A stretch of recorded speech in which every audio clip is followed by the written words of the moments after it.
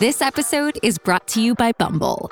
So, you want to find someone you're compatible with, specifically someone who's ready for a serious connection, totally open to having kids in the future, is a tall, rock-climbing Libra, and loves rom-coms with vegan pizzas on Tuesdays just as much as you do. Bumble knows that you know exactly what's right for you. So whatever it is you're looking for, Bumble's features can help you find it.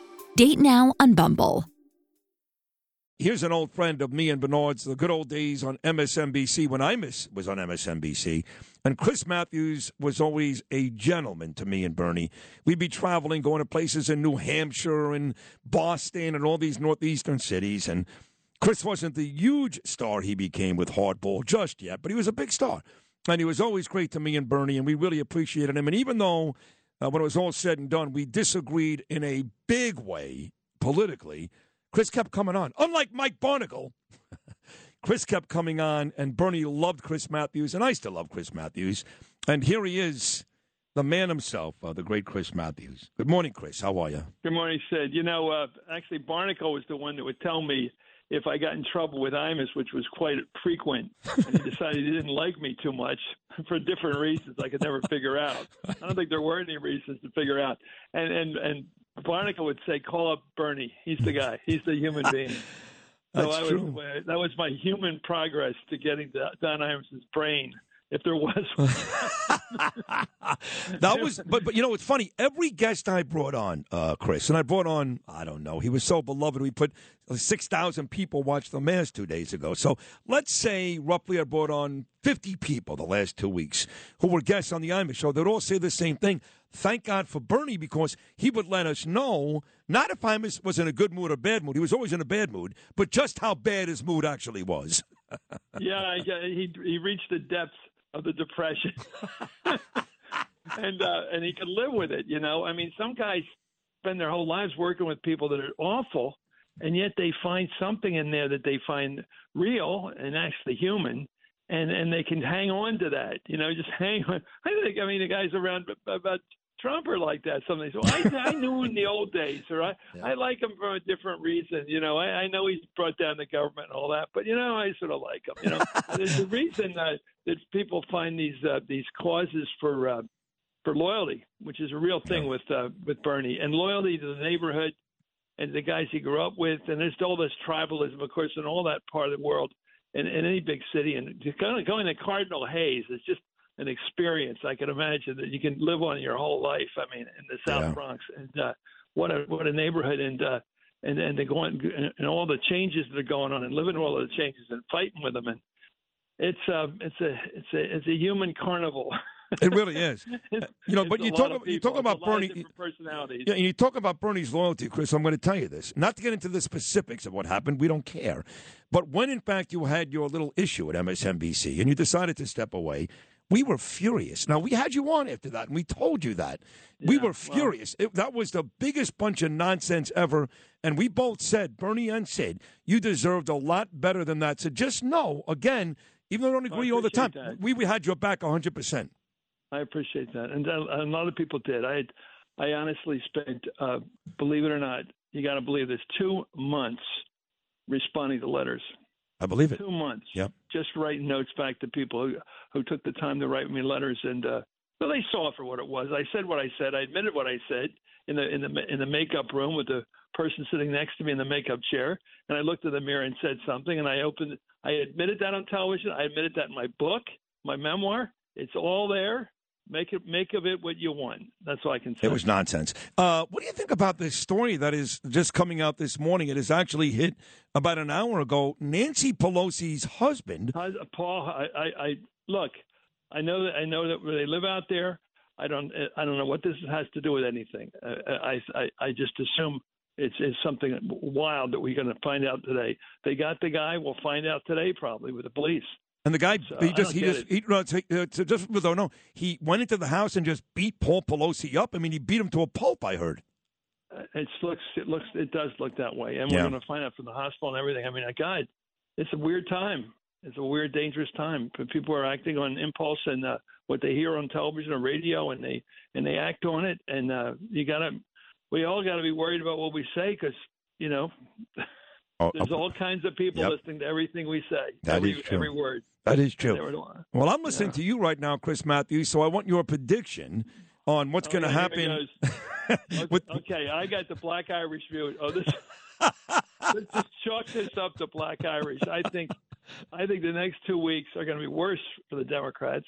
I think it's going to get – I think male or female, husband or wife, I do think that the closer it gets to the election day, the more you worry about your household. You're worrying about what you're paying for food, 11% or 11% now, and gas. And it's not just the price of gas. If you commute, like a lot of working people do, they have to commute a long time, that they pay a big chunk of their income. It's not just a dollar. It's the percentage of their income that's going to gas. And, and everything's getting more expensive. College tuition's going through the roof and all this stuff. But it's just taking something out of you. And I think they're going to go to the people in charge. And the Democrats are technically in charge, 50-50 in the Senate, Pelosi in the House, and they're going to blame the people for the basic food and the basic fuel. And I think that they should. And the issue, the Dobbs thing on abortion rights, I always think, and the abortion thing is far more complicated than the New York Times reports it. They put it on the front page as if it's a simple issue of the Dobbs decision is wrong. There are a lot of complexity in the Hispanic community and the Catholic community. There's a lot of complexity on that issue where people feel a different way than they think. They go, I think it should be legal, but we got to make it early term and not late term.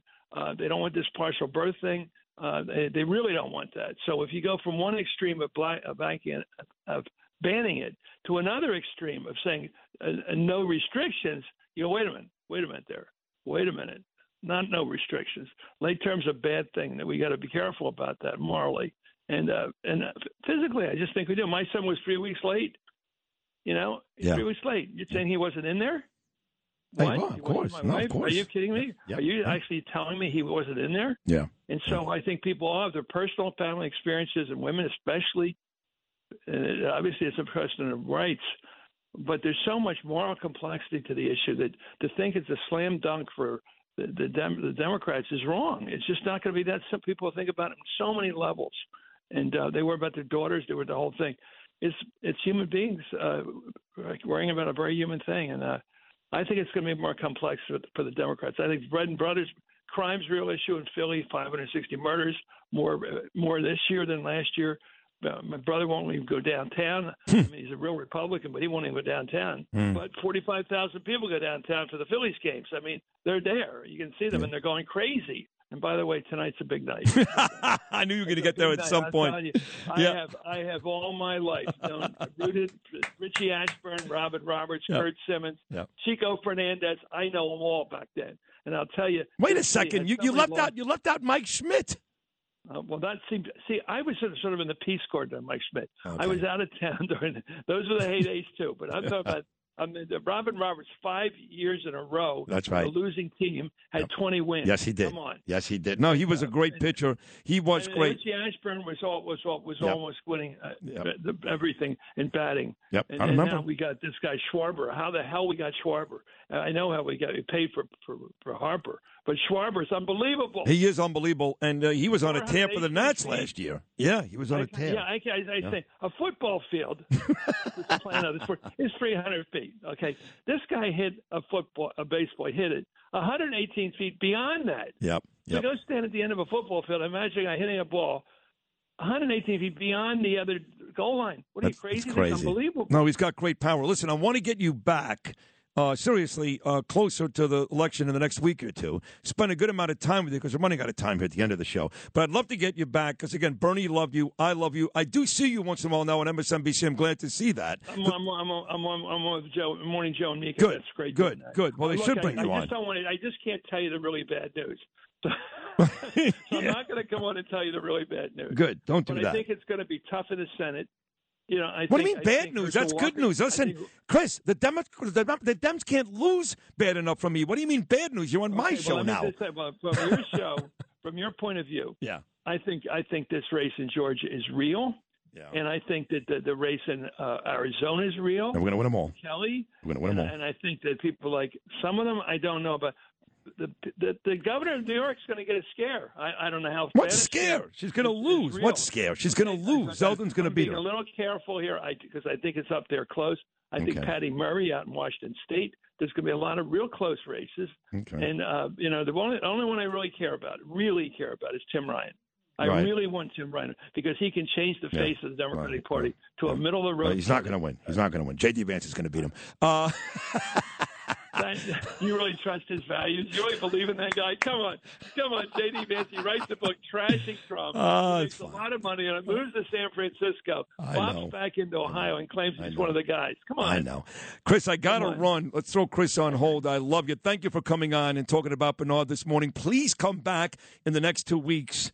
If you only have a 401k, you're not getting the most for retirement. Wait, what? Add a Robinhood IRA on top, then they'll boost it by 3%. You can do that? And if you transfer in any retirement account, you get 3% on top of that. Is there a limit to the match? No limit. Robinhood Gold gets you the biggest contribution match of any IRA on the market. Sign up for Robinhood Gold at Robinhood.com/boost by April 30th. Subscription fees apply. Investing involves risk. 3% match requires gold for 1 year from first match. Must keep IRA for 5 years. Match on transfers subject to additional terms and conditions. Robinhood Financial LLC. Member SIPC.